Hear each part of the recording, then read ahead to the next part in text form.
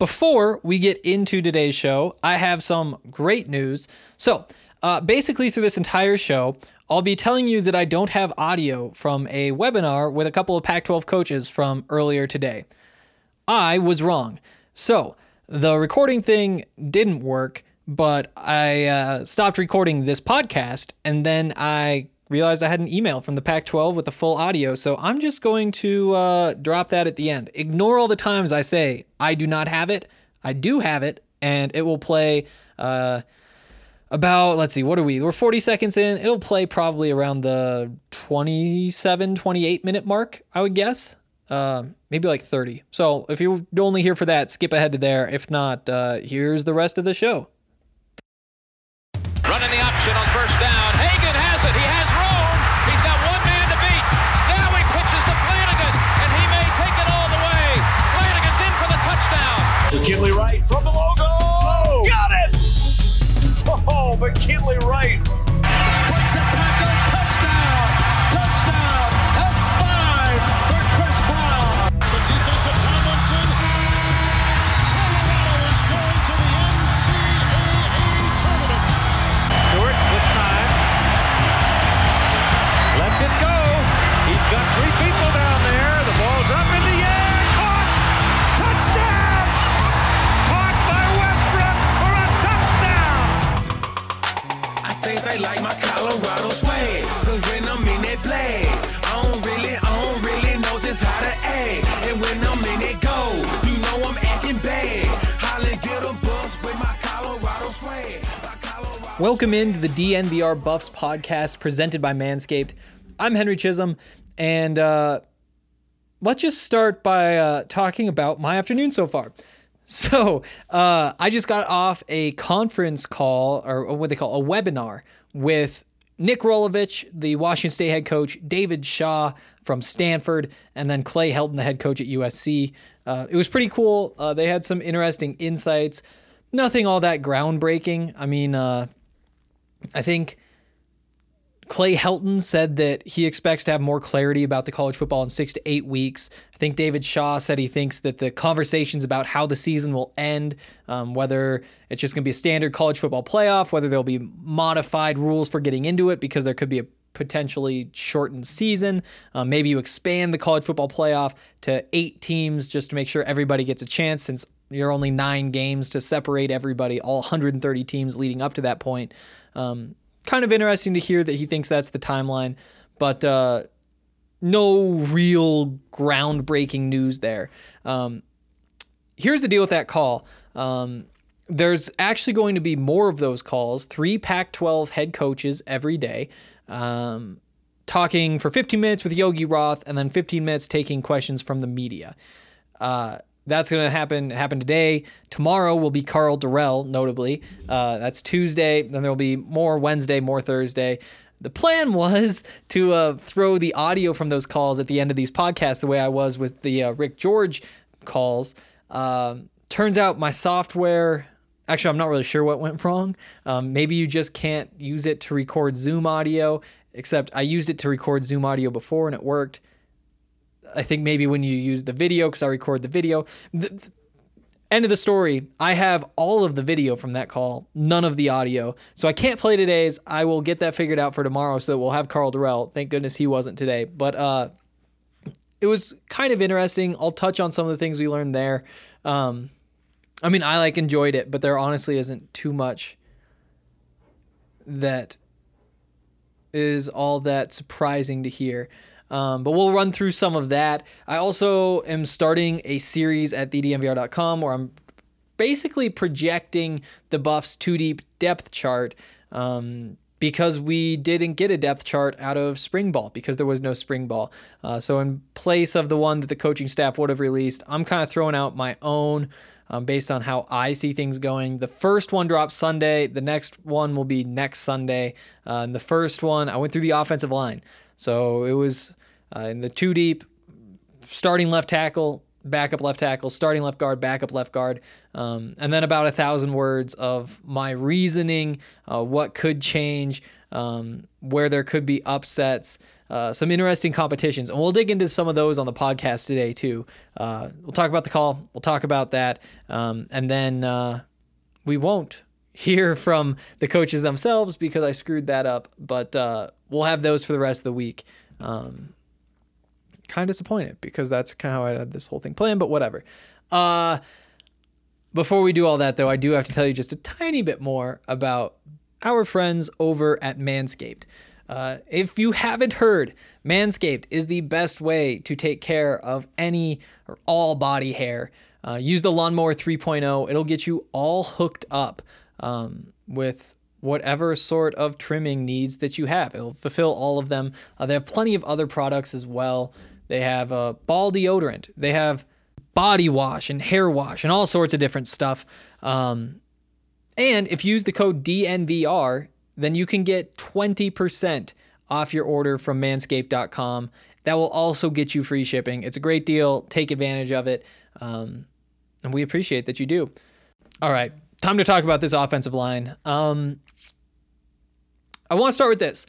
After having sat down and thought through all the different combinations, guys who could switch positions, guys who could, impress in camp and take a job, or guys who maybe were put into roles that they weren't ready for last year. There's a bunch of different ways that this could shake out, and I really like a lot of them. I really like the bones of this offensive line.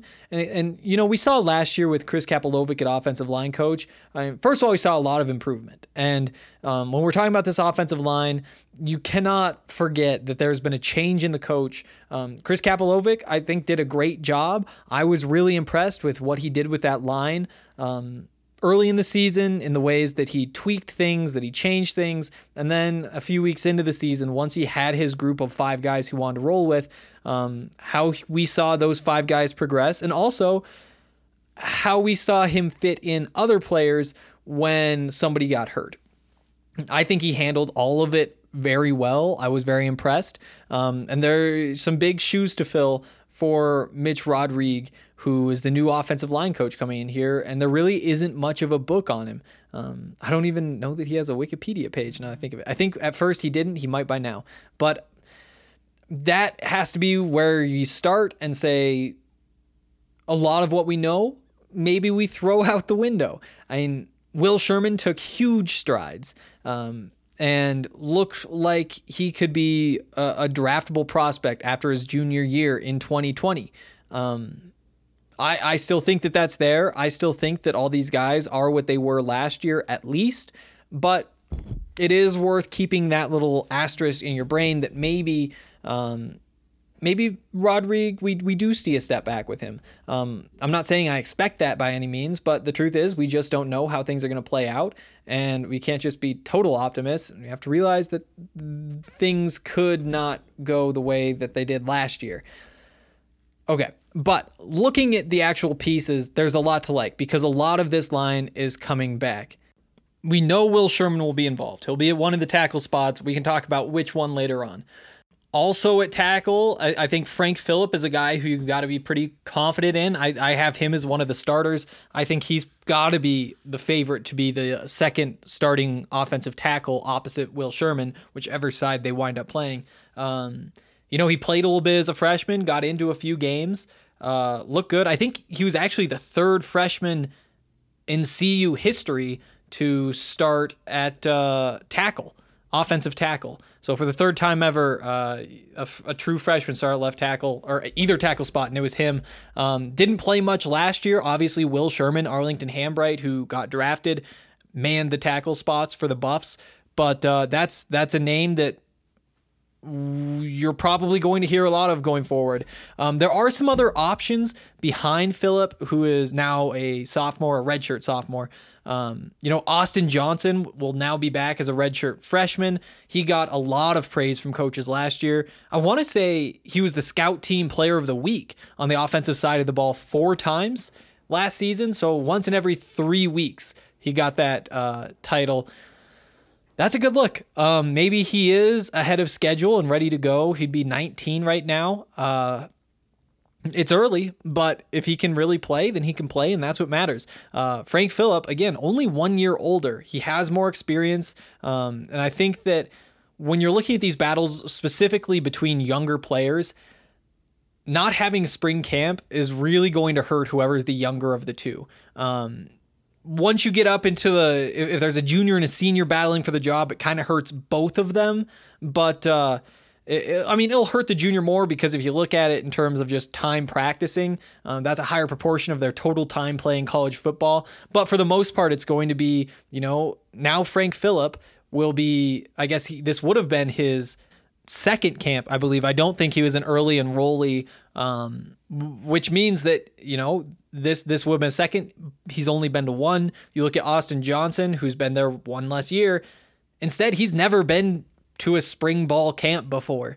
And sure, there's still the fall ball, there's still like the in-season stuff. But really that's about a third of your football work for the year. And to be missing a third of your work when you've only been here for, this is going to be the second year. That's a lot of time that you're giving to the person who's in front of you. So Frank Phillip, I think, is more likely to land this job than he would have been if there had been a spring camp. And that's why I have him as the other starter. Also worth noting, though, that Jake Ray from Marietta, Georgia, one of the most exciting prospects I think that the Buffs signed in the 2020 class, he'll be on campus this fall, and he's already pretty well built for his age. Again, it would surprise me if he's, honestly, if he is the number 3 tackle, that would surprise me. I think that he's got to be 4, may even slip behind that spot. But worth keeping his name in mind as we go through this process. Also, when you look at the interior, there's some experience there. So Phillip, sure, he only has, I believe, 2 starts. They came 2 years ago, but at least he does have some experience, which is pretty rare for a sophomore offensive lineman, a redshirt sophomore offensive lineman. But inside, you really have a lot of things you like. At the guard spots, there's going to be a battle. Kerry Cooch, Colby Purcell, Casey Roddick, all 3 of them have starting experience at guard, and they're only 2 guard spots. Maybe one could kick out to tackle, likely put him at right tackles, get a little extra run blocking over there. Seems unlikely, though. I think that just because you have somebody like Phillip who can hold down that job, has the upside to improve as he's doing that job, and then also improve heading into his 2 more seasons after this season. He'd be a 3-year starter if he takes it this year. I think that that's all intriguing. Plus, he's more of a traditional tackle, so you aren't changing things by putting a guard at a tackle spot, which in some offenses is easier than others. We haven't seen much of Carl Durrell's offense, so we'll kind of have to see what that looks like. That is a possibility, though. And we'll talk about the centers here in a second. I don't know if Casey Rock, Colby Purcell, Kerry Cooch can snap the ball, if they've ever done stuff like that, but I think that there is a chance that one of them could move inside to center, but we'll talk about center more in a bit. Also want to say Chance Lytle is still there. They have him listed as guard, but I think he's 6'7", 320. That's more of a tackle build. So you could see Chance get kicked out to that tackle job as well. I don't think I've said the classes. Cooch is a senior, Purcell's a junior, Roddick a senior, and then Lytle's a junior. So you got 2 seniors, 2 juniors really competing for 2 guard spots. It's going to be competitive. And again, you're likely starting a sophomore, I think, at center, a sophomore at tackle. Maybe you play these guys out of position instead of the young guys. That'll be a conversation the coaches will have when the time comes. But that's kind of where those groups stand. So Cooch started every game at guard. I think left guard last season. Purcell started 4. Roddick started 2 games. And I just realized Roddick is definitely a sophomore. He's not a senior, like I said before. I'm not sure how that happened, but yeah. So I mean, that's what you're looking at. They're really those guys competing. Again, you have Cooch, who started every game last year. I think you got to give him the left guard spot. Just keep him there. Purcell, Roddick, Lytle likely competing for the right guard spot. Again, Purcell started over Roddick last year.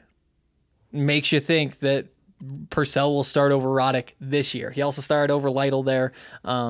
So I think that you're likely bringing back those two guards, Cooch and Purcell. And then inside at center, things get really, really tough. Josh Gines, the sophomore, is who I picked to go as center.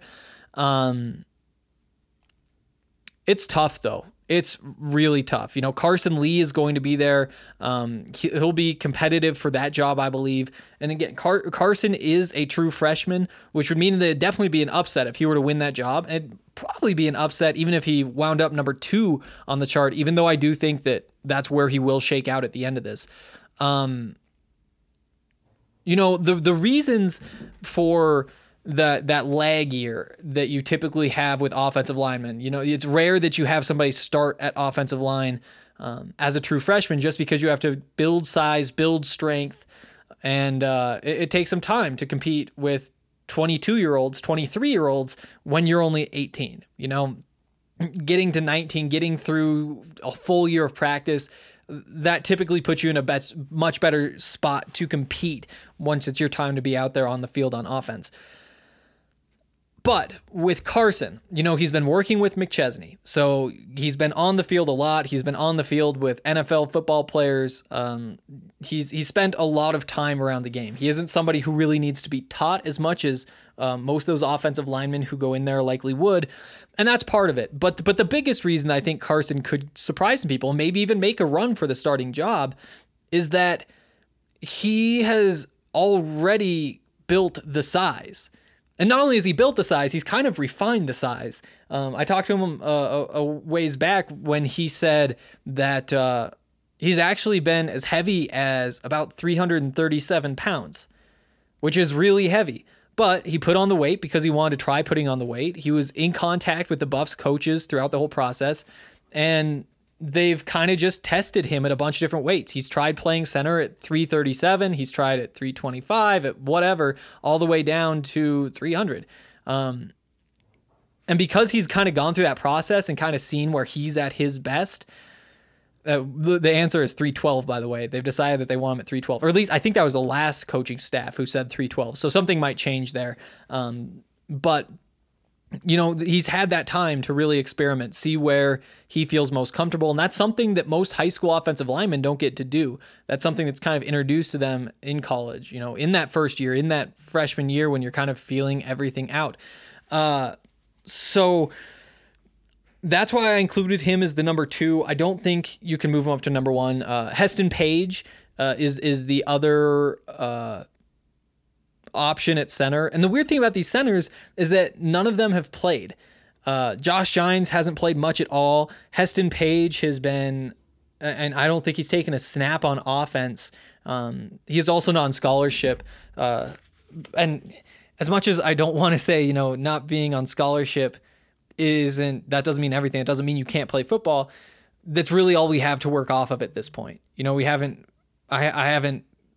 held practices so that people could say, you know, Heston Page at center sure has looked good.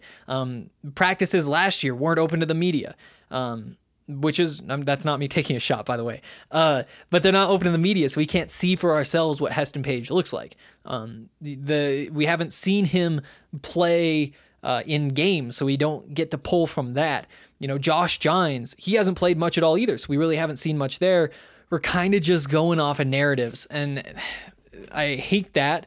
And luckily for the other positions, we don't have to do that nearly as much. That's kind of where we're stuck here. And that's why that center spot is honestly just kind of strange, especially because you remember that, you know, maybe Casey Roddick is ready to play now, even though he's blocked at guard, so you push him inside to center. Maybe Austin Johnson is ready, and maybe that means that Frank Phillips starts at tackle, Austin Johnson moves into right guard, and Purcell moves to center. You know, those are all the combinations that they have to work out, and I think the tough position to project really is that center spot. William Sherman, Frank Phillip, I'm pretty confident those are the tackles. Kari Cooch, I'm pretty confident that he's going to be one of the guards. Purcell would be my pick over Roddick for the other guard, but you never know. Then those centers, you just don't really know, and that can kind of move all sorts of different guys around. So that's kind of how I see it right now. If you guys have any takes, if you guys think I overlooked somebody who could be making a run this year at a starting spot, let me know. We all have different guys who we view differently, so hit me up with those takes. I'm not sure what we're going to talk about next week. We'll do this again on Monday, next Monday, after I drop the second part of the series that is the projection of the 2 deep depth chart. Before we talk about the call that I was just on with Nick Rolovich and Clay Helton and David Shaw from Stanford. But before we do that, I want to tell you about our friends over at Breckenridge Brewery. If you guys still haven't checked out Breckenridge beers, you really have to. They're the best you're going to find. They're great price. I mean, they have their own version of everything you could like, whether you're into the porters or just the American amber ales. They just have everything, and they do it better than anybody else that I have tried. Really just appreciate all of the different ways that they've supported us, and we hope that you guys are supporting them too, the way that all of us at DNVR are.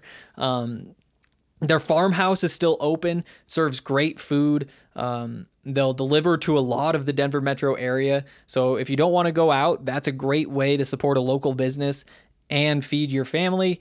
If you use the code DNVR, you can actually get $5 off your meal from the farmhouse. Again, can't recommend them enough. When you order from the farmhouse, you can also order their beers. Sometimes they'll have specials that include some beers with your meal. So definitely be paying attention to what they have, because they've had some great deals on there during this quarantine. And if you're only interested in the beer, you can always just go to the website, go to their beer locator, and it'll tell you everywhere where you can find a Breckenridge beer and what types of beers they'll have at wherever you're going, whether it's a liquor store or a grocery store, whatever. Just an incredible partner of ours, and you should check them out if you get a chance. Also want to tell you about WGT. So WGT, the World Golf Tour, is an app that was produced by actually somebody who was a DNVR listener. Well, he was part of the team. That's kind of how this all started. We've been in touch for so long. It seems like we've been talking about potentially getting WGT into some big deal. And now we figured something out. Now every Sunday, there will be a DNVR golf tournament through the app on your phone, and so far they've been a lot of fun. I don't know exactly how many people have been entering, but I guess that it's at least 100. It's so much fun to see where you shake out. So far, I have embarrassed myself, but, I'm just not good at that game, and I think a lot of you could probably get a lot better at it quickly, even though I actually couldn't.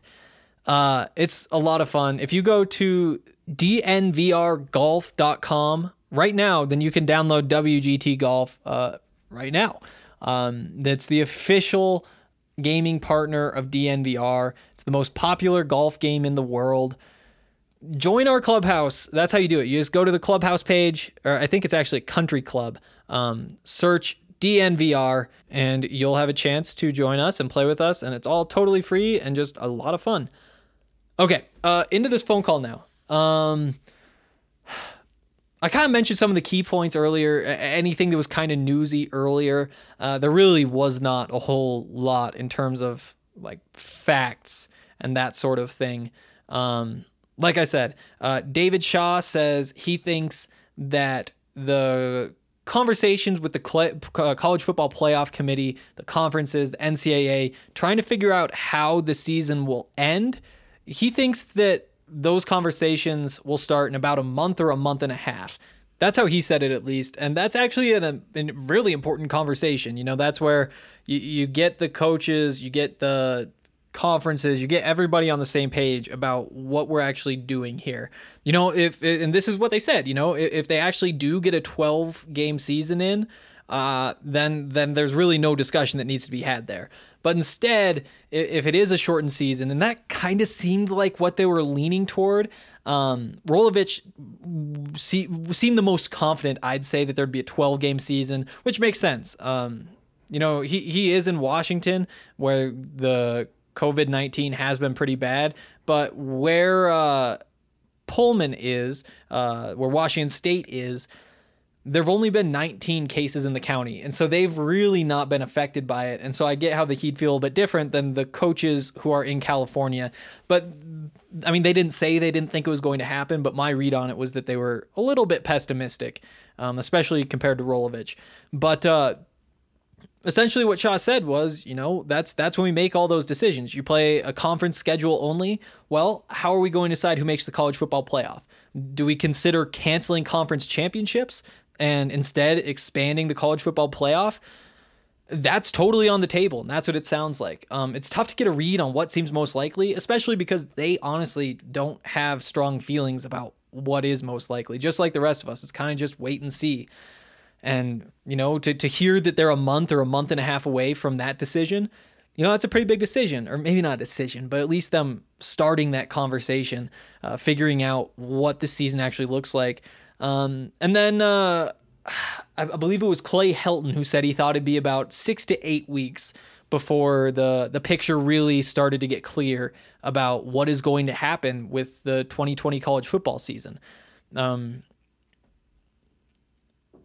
The talks from there kind of turned into what are the concerns going forward, what has been tough. They mentioned that it's kind of tough to install a game plan. Rolovich in particular really emphasized how important this time has been for him to connect with his students and student athletes and get to know them, start to build relationships there, because he said he didn't feel like there was too much football work you really could do. And you can do a little bit of install, he said, but he didn't think you could get too much done. But what you can do is spend a lot of time talking to these guys, getting to know them, making sure they trust you, and building those relationships, which are important, especially for a first-year head coach like Rolovich is after coming over as head coach at Hawaii before this. Also, I love that guy. I haven't said that yet, but he actually pulled up to the Zoom call with a cougar next to him. Like he was intentionally sitting off to the side of his screen. You kind of see like some of his face, and he'd like lean in because on the other side of him was a big stuffed cougar. He said he named it Sharon. He was hilarious. He was a lot of fun with David Shaw and Clay Helton. I will say that they spend a lot of time talking about how the coaches in the Pac-12 have good relationships and how important it is, and how they all kind of realize that the Pac-12 isn't where it was going to be. And that wasn't prompted. Nobody said, the Pac-12 sure has looked tough or been in a tough spot. How do you go about that? No. I think it was David Shaw who brought it up himself and said, we aren't where we need to be, and we understand that all of us have a role in getting us back there, and that's why we're supporting each other. We're talking to each other. We're friendly. They really do get along, and that's something that I hadn't picked up on all that much, that there is this closeness. I think it's good. I think it's really good. I mean, part of me does wonder, Nick Saban isn't going to be too friendly with the rest of the SEC, is he? He isn't going to be too friendly with Ed Ogeron when they're competing for national titles. But at the same time, maybe this is how you get to that point where everything is hyped up, and that's how you start those deeper rivalries. But the coaches really do seem to get along and be on the same page and really be working together to try to figure out how they can turn the Pac-12 into what I think we all think it should be. I think those were most of the big points. It's always just kind of fun to hear them talk and Rolovich cracking his jokes. Yeah, I can't think of much else that I really need to share. I've gone through all my notes. Well, I guess that means it might be a podcast. I will be back tomorrow. They'll be a little bit longer because I will have the audio. I'll test on some Zoom calls to figure out what went wrong and get that solved. And then you'll hear from Carl Durrell as well as Kyle Whittingham from Utah, and I believe Jimmy Lake from Washington. I think it is Jimmy Lake from Washington. In particular, they're all going to be talking about what it's like having to replace quarterbacks and other important players after they leave. So it'll be interesting to hear from Carl Durrell what it really is like when so much of the offense was built around Laviska Shenault last year. And, you're replacing the quarterback too. So you really have to build from the ground up. You're losing your strengths. And on top of that, it's not like he was controlling the rest of it. This is his first year as coach. He wasn't even in charge of what was going on before. So it's going to be a bit of a task for him But I'm excited to hear what he has to say about it, as well as the other two, of course.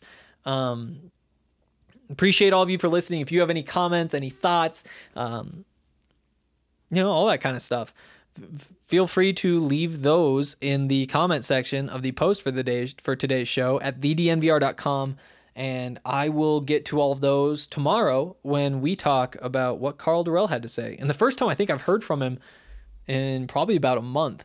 So I'm excited. Hopefully you're excited too. We will meet back here at this time tomorrow. Hosting these webinars will be Yogi Roth, our Pac-12 Networks analyst, and the first webinar will feature Stanford coach David Shaw, USC coach Clay Helton, and Washington State coach Nick Rolovich. So at this point, Yogi, I'll turn it over to you. After about 15 minutes, then we'll take questions from the media. And the media, when I prompt you at the bottom of your screen, there'll be a raise hand signal at the bottom. Just select that, and we'll put you in the queue, and we'll ask questions. So, Yogi, go ahead. Excellent. Thank you very much. Coaches, thanks for coming. Be remiss if we didn't welcome Sharon to the show as well. Thanks for coming. Yeah, if you're curious who's next to Coach Rolovich, that is an amazing animal right there. And hopefully it doesn't come alive. But we've all been living a different life as of late. And I want to take these 15 minutes and dive into things that just happened from the spring meetings, but also what's going on in everybody's real life. So when I was preparing for this, I was like, wow, two of you guys grew up with fathers who were coaches, and Coach Rolovich, your dad was a firefighter. Yeah. And they all mentored you in different ways. I'm curious for each of you, and Coach Shaw, I'll start with you, but how have you taken the principles from your dad that you learned from him as a coach and applied them to now leading all these young men during this really unique time in their world, and everybody's really around the globe? Well, I could take the whole 15 minutes. I'll be very quick. My dad, before my first internship, before my first job in football, just said, and just basically be yourself. And that's the advice he gave all the time. But what I learned, what he was really talking about was, in order to truly engage with your players, for them to listen to you, you have to be authentic. You have to be yourself. You have to be honest. You have to be open. You have to be accessible. For all of his years that he coached, and I watched all these guys 20, 30 years come back to him and thank him for the influence they had both in their football lives and their non-football lives.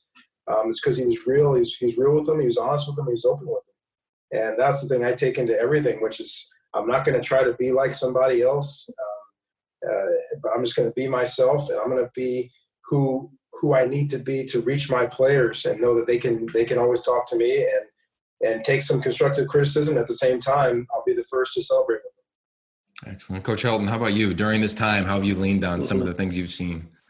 Yeah, Dad was a tremendous relationship builder. He knew how to coach guys really hard, but also loved them along the way. And he always told me the importance of building those relationships and building that trust. And, how do you build trust? He taught me to build trust, one, through a man's character, two, being competent and knowledgeable in what you do to help develop young men, three, show them care and concern, and then four, be honest with them at all times. Be brutally honest to help them grow and let them know to be coached is to be loved. So the relation aspect of the game, I think, is critical, especially in today's time.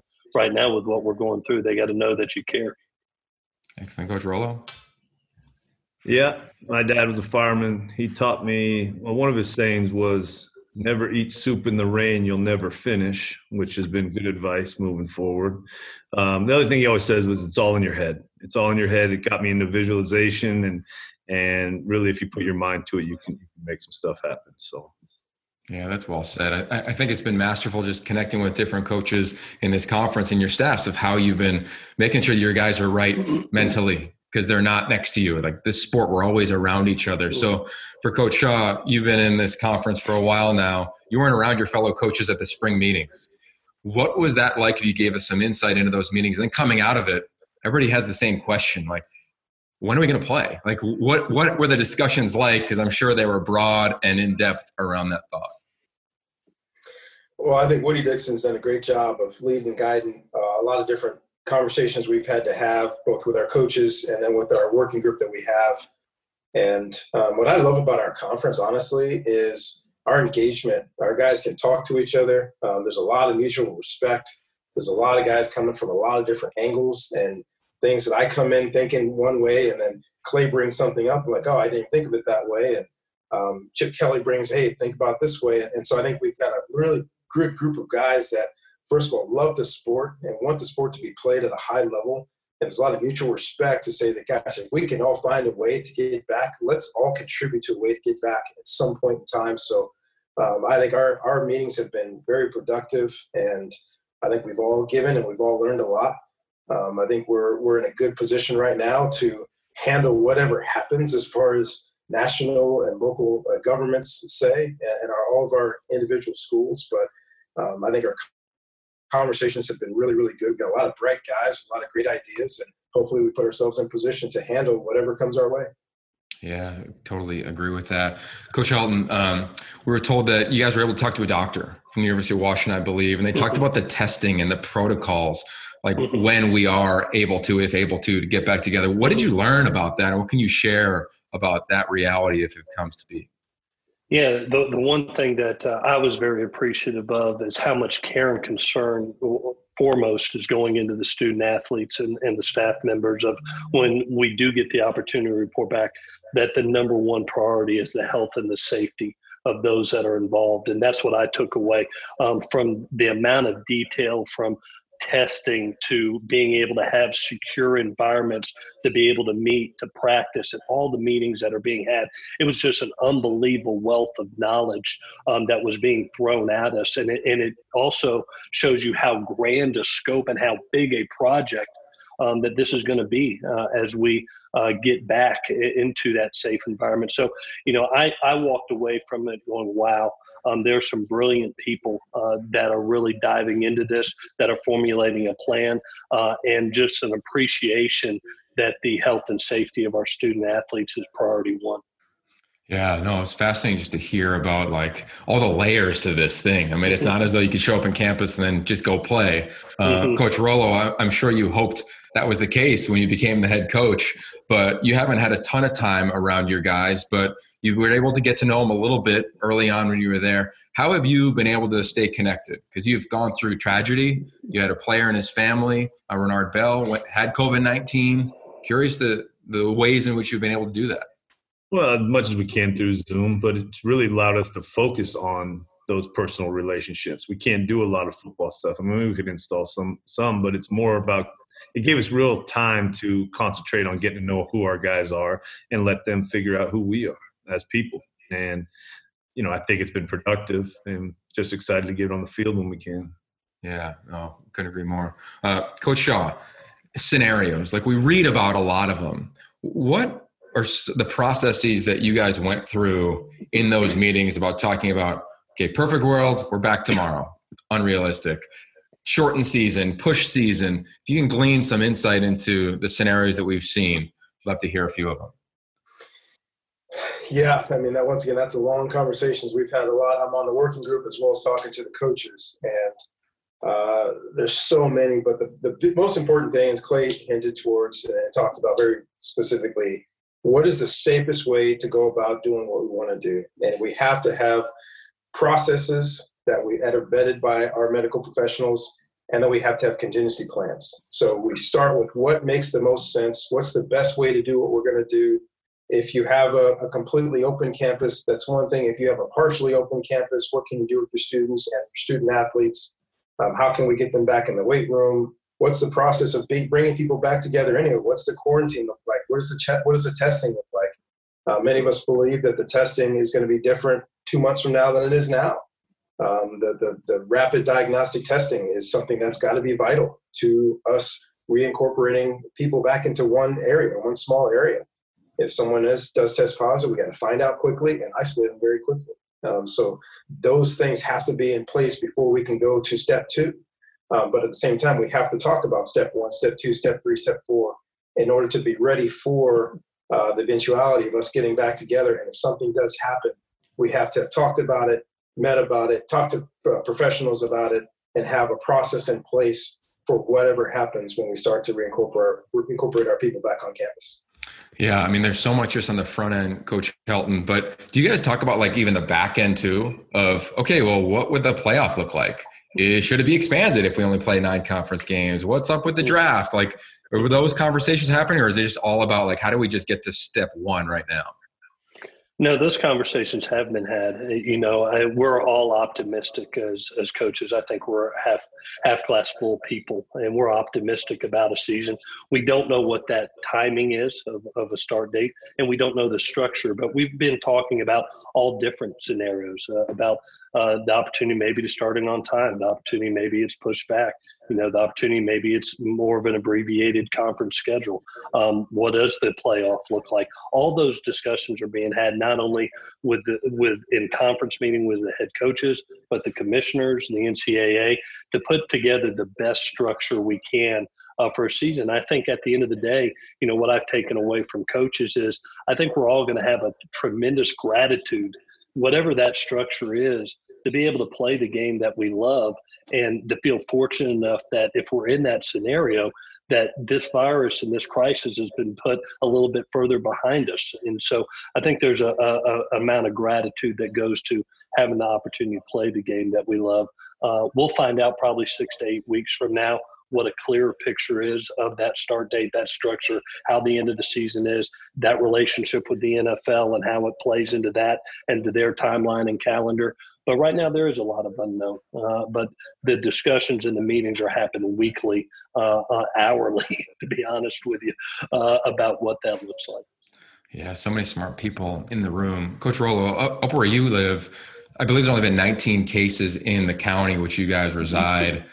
What's the process been like regarding being in the state you're in, yet at the region you're in, COVID-19 has not overtaken it like it has in other parts of the Pac-12 footprint? No, it hasn't, which has been a blessing for the people here and our students that are still here. It's just one of the strange realities of our current situation is some areas are affected more, and state lines, you know, trump kind of regions, I think, at this point. So, you know, we're all in with Washington, and you know, I think everyone's trying to do the right thing. We've just been, you know, we haven't had it as bad as some other regions of the West Coast.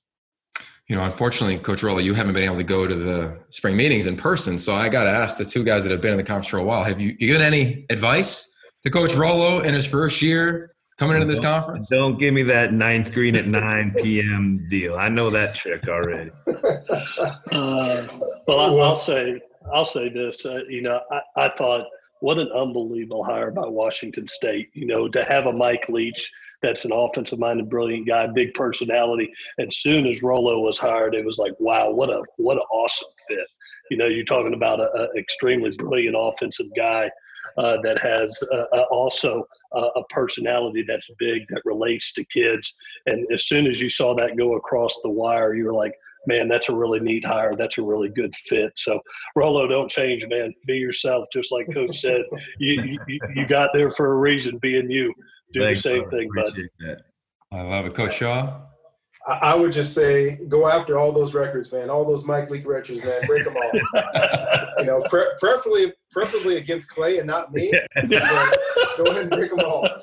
I love that. All right, so Coach Rolo, I got to ask, and Coach Shaw and Coach Helton, you may know this already, but in your previous job, at least the legend is that you'd show up at media days, which will be virtual here this year in the Pac-12, but you would show up at media days and you would bring a gift for every coaching staff or every head coach from the region which you came from. Do you plan on doing it at the Pac-12? And if so, can we get a little insight into what you might be gifting these two other head coaches? Well, I think it was a small thing, but the coaches that bought in, it really gave us a camaraderie. I think that Coach Shaw spoke about this conference already. And it helped us uplift the whole conference, I think. And I would probably bring some Cougar Gold cheese if I was going to do it this year. But guys got into it, and I think it kind of lightened it up a little bit and kind of gave us all kind of a human element that maybe we're not always able to put out there. So it was good. And when we get back to meeting in person, I think we'll get something going. All right, I love that. Well, I got an idea for you. I busted this out. I got a hat, and then I figured a little tape, just like you did, right there, all around town. Right? I mean, I saw you do that on the internet, Coach. That was great. But overall, guys, we could talk forever. There's a ton of detail. This thing flew by. I know the rest of the media is standing by. Over, I believe, 100 members are here. So I'll get out of the way, and Dave Hirsch will be bringing you questions from different media members. Dave, take it away. All right, Thanks, Yogi. All right, we'll go ahead and take questions from the media. And again, if you have a question, please select the raise hand tab at the bottom of the screen to put you in the queue, and then we'll go ahead and take the questions. So the first one up will be Dennis Dodd. Dennis, go ahead. Okay. Can you hear me, guys? Yes, sir. Yeah, okay. I guess for Clay and David, what I don't know what the verb is, but what level of concern do you have that California will be open in time along with everyone else to start the season in concert? Well, I can go first, Dave, if that's okay. Obviously there's a lot of unknown out there. And like I said earlier, Dennis, I really think we're going to get a lot clearer picture about 6 to 8 weeks from now. We all are glass half full guys. I think we're all optimistic in having the opportunity to play a season and just not knowing, what that start date looks like or what that structure looks like. The one thing that I have been encouraged by about all our meetings has been, the discussions have been on a national scope. Everybody's got a different situation. Everybody could have, the opportunity to be back on campus with volunteer workouts or some of us are still going through stay-at-home orders. We're all in different scenarios, but the one thing I've been very appreciative of in the discussions has been the opportunity to start all together, and just not knowing when that start date is or what that structure is going to look like. But I think we're all optimistic as the NCAA and as coaches to have that opportunity to play together. Yeah, David. Yeah, Clay said it really well, and I've been encouraged also by, although our governor has been probably one of the most outspoken and aggressive governors in the nation. He's also been in great communication with other states as well, to Oregon and Washington in particular, and trying to trade ideas and talk about different things. And hopefully there are some regional things that do happen as we get closer to the start of football, to where most of our states, if not all of our states on the West Coast, can kind of be on a similar timeline. But at the very least, it's comforting to know that they've been in communication. That's good. Thank you. Okay, next question will go to Dirk Facer. Go ahead, Dirk. Your line may be muted. On mute, Dirk.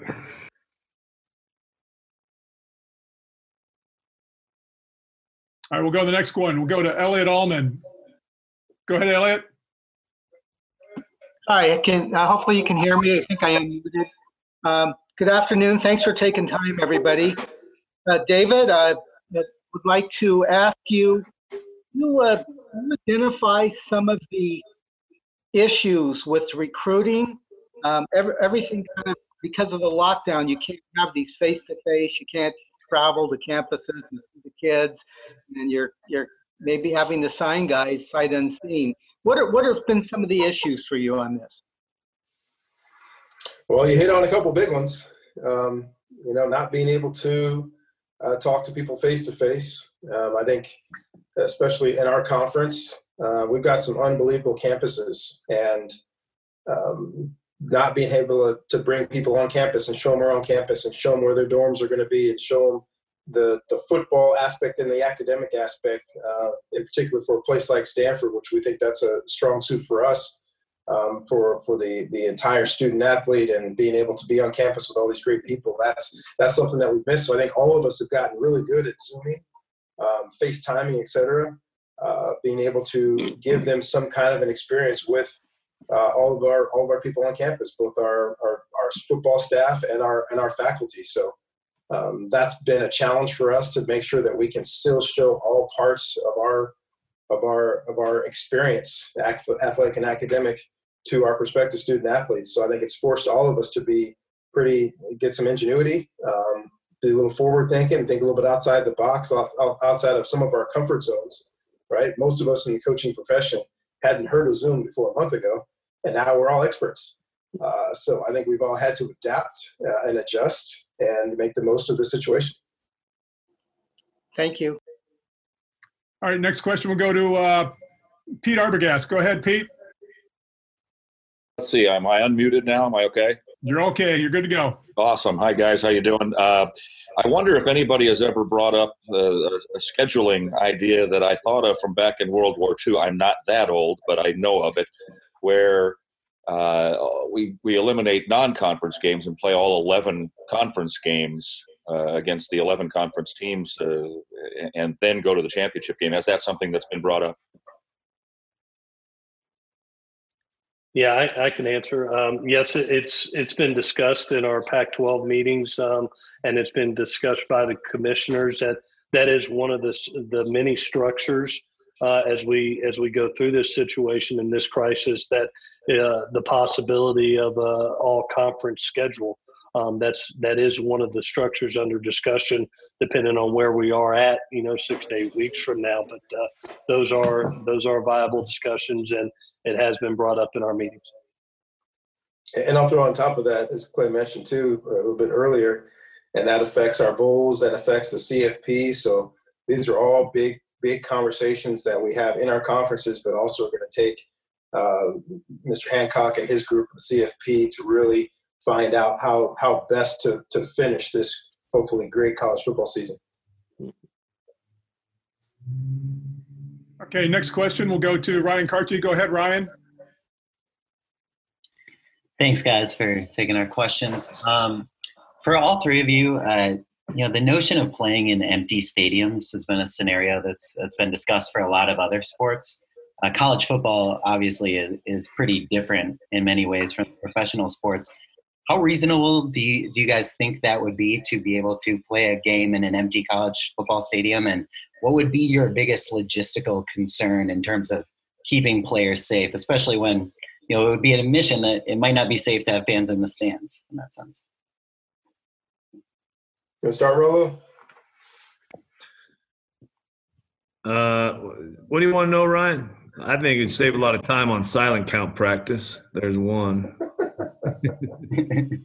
I think in general, if we feel it's safe enough to play, then I'd like to play. I don't necessarily. I know that the fans is part of the experience. It's also part of the financial model. So, but that's not in my job description. So we're just trying to hopefully get some games this fall. Yeah, Ryan, I think that the one thing, again, I've been very appreciative in all our talks with the Pac-12 as well as the NCAA and all the doctors, is the health and priority has been priority. I mean, health and safety of our student athletes has been priority one in the whole time. There's going to be a time period. We don't know when that's going to be, when we can be back together as 110 men and staff members on top of that and go play the game we love. And I think when we're given the opportunity, whenever that time is, I think all of us as coaches, players, we're going to be grateful. Don't know the start date of that. Don't know the structure. Don't know if it's going to have fans or not fans. That's the unknown. But I know we're going to be grateful to be able to play the game we love, and meaning that the virus is probably a little bit further behind us. When's the grand day of celebration? The grand day of celebration is when we're all back together. When we're part of college football is the passion of the fans, and we love that. And that's going to be the celebration, whatever that time point is, when we're all back together in a safe environment to be able to all enjoy the game. But I think, like I said earlier, I think when we do get the opportunity to put the ball down in a safe atmosphere, there's just going to be a sense of gratitude among coaches and players that we get to play this game that we love. Okay, next question will come from Leo Haggerty. Go ahead, Leo. Your line's open. Might need to unmute yourself. Gentlemen, thanks for doing this today. Appreciate it. Same question for all three of you. Start with Coach Rolovich and go south. Probably in your coaching career, you've never been away from your teams for this long for personal contact. What's the main thing you're really worried about when you finally get your team back together? Making sure that we give them enough time to get physically ready for a season. That's one of the things for me. I actually think this the positives of this, because these guys don't get a lot of time away from the building with their family. I think we were going to try to find a way to get them a few more weeks with their families, and they got a little bit more than we talked about. But I think it's given them a good opportunity to reset, see why they're really doing it. And but for me, it's them getting back and make us as coaches and administrators making sure they have enough time to get physically ready for a football season. Yeah, I would echo that sentiment also, making sure that they're physically ready, making sure in the process before we even get there that our guys have the same community feeling that they had when they left. And talking to psychologists and a lot of different people, that this has been a tough time for a lot of guys, and trying to make sure that, yes, we're talking football when we get back to them, but at the same time that they know that we care about them, that we're glad they're with their families, but they miss their guys. They miss that camaraderie, and still trying to find ways to do that and keep that up. Make sure they know that we care about them and that they're a big part of us and we're a big part of them, so that when we get back together, we can all be physically healthy and mentally, emotionally healthy as well.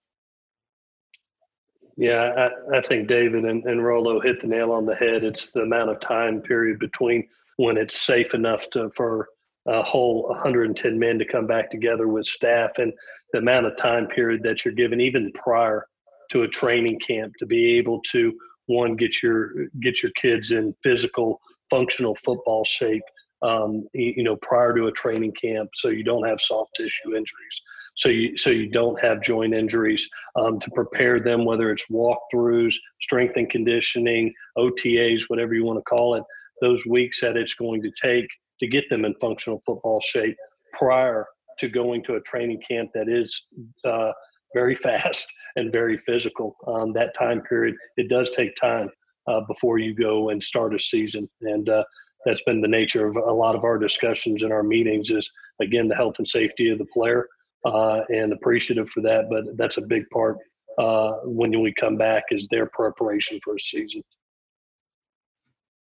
All right, next question. We'll do a follow-up for Dennis Dodd. Go ahead, Dennis. Putting a new patio in, so excuse me if you can't hear. Wanted to ask all three coaches what they considered in their own minds to be, I guess, a legitimate playoff. If there's only half the conferences participating, is that valid? If only some of the schools from some of the conferences are playing, is that valid? What are your thoughts on that? Well, that's the big question, isn't it? Yeah. Depending on what the schedule looks like, depending on how many people are playing, depending on who you're playing.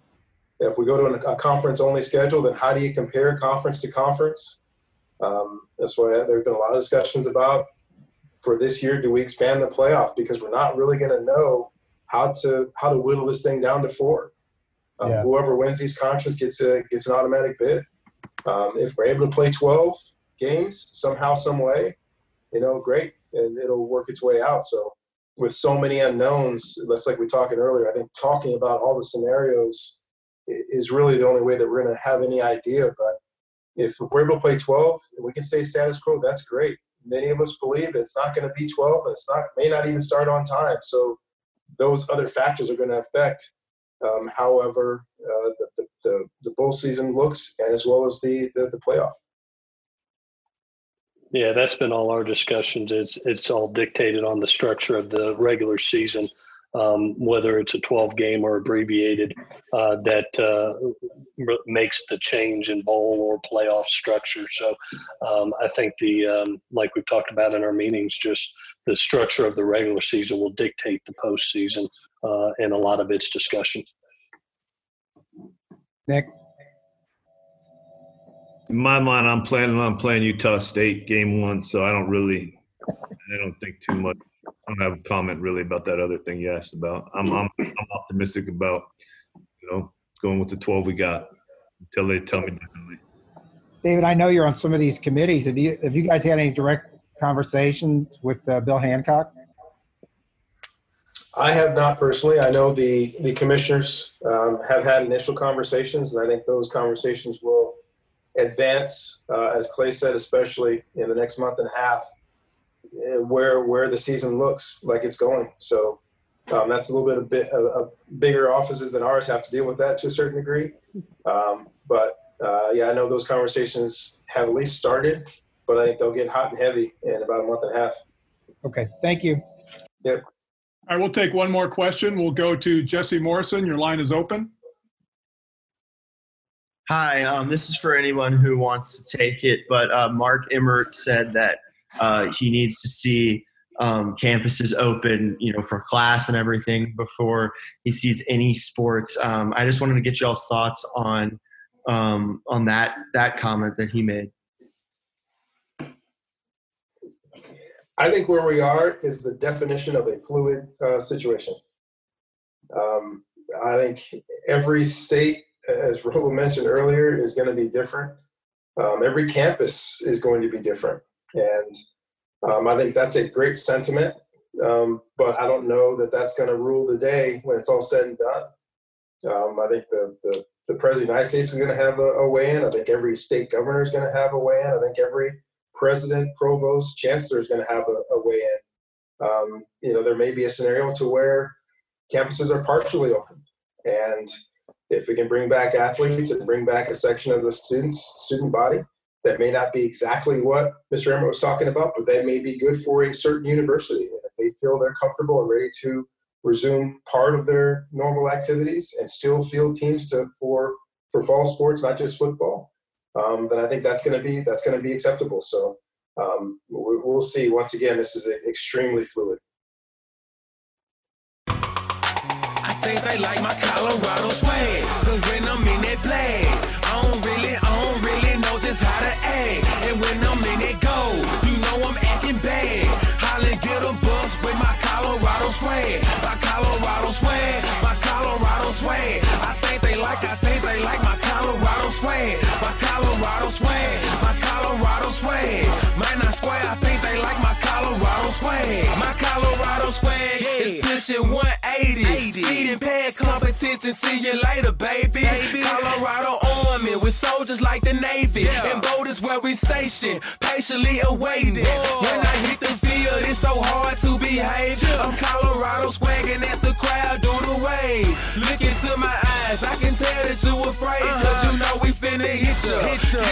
Hey, you on your own now, why you watching the official? You just better hope you make it to the next whistle. And we ain't playing with you can get it anytime. It started at the scrimmage, we gon' win it at the line. My Colorado swag in the middle of the ring, throwing blows, knocking down team after team. I think they like my Colorado swag, cause when I'm in that flag, I don't really know just how to act. And when I'm in that goal, I'm acting bad. Holly get a bus with my Colorado swag, my Colorado swag, my Colorado swag. I think they like my Colorado swag, my Colorado swag, my Colorado swag.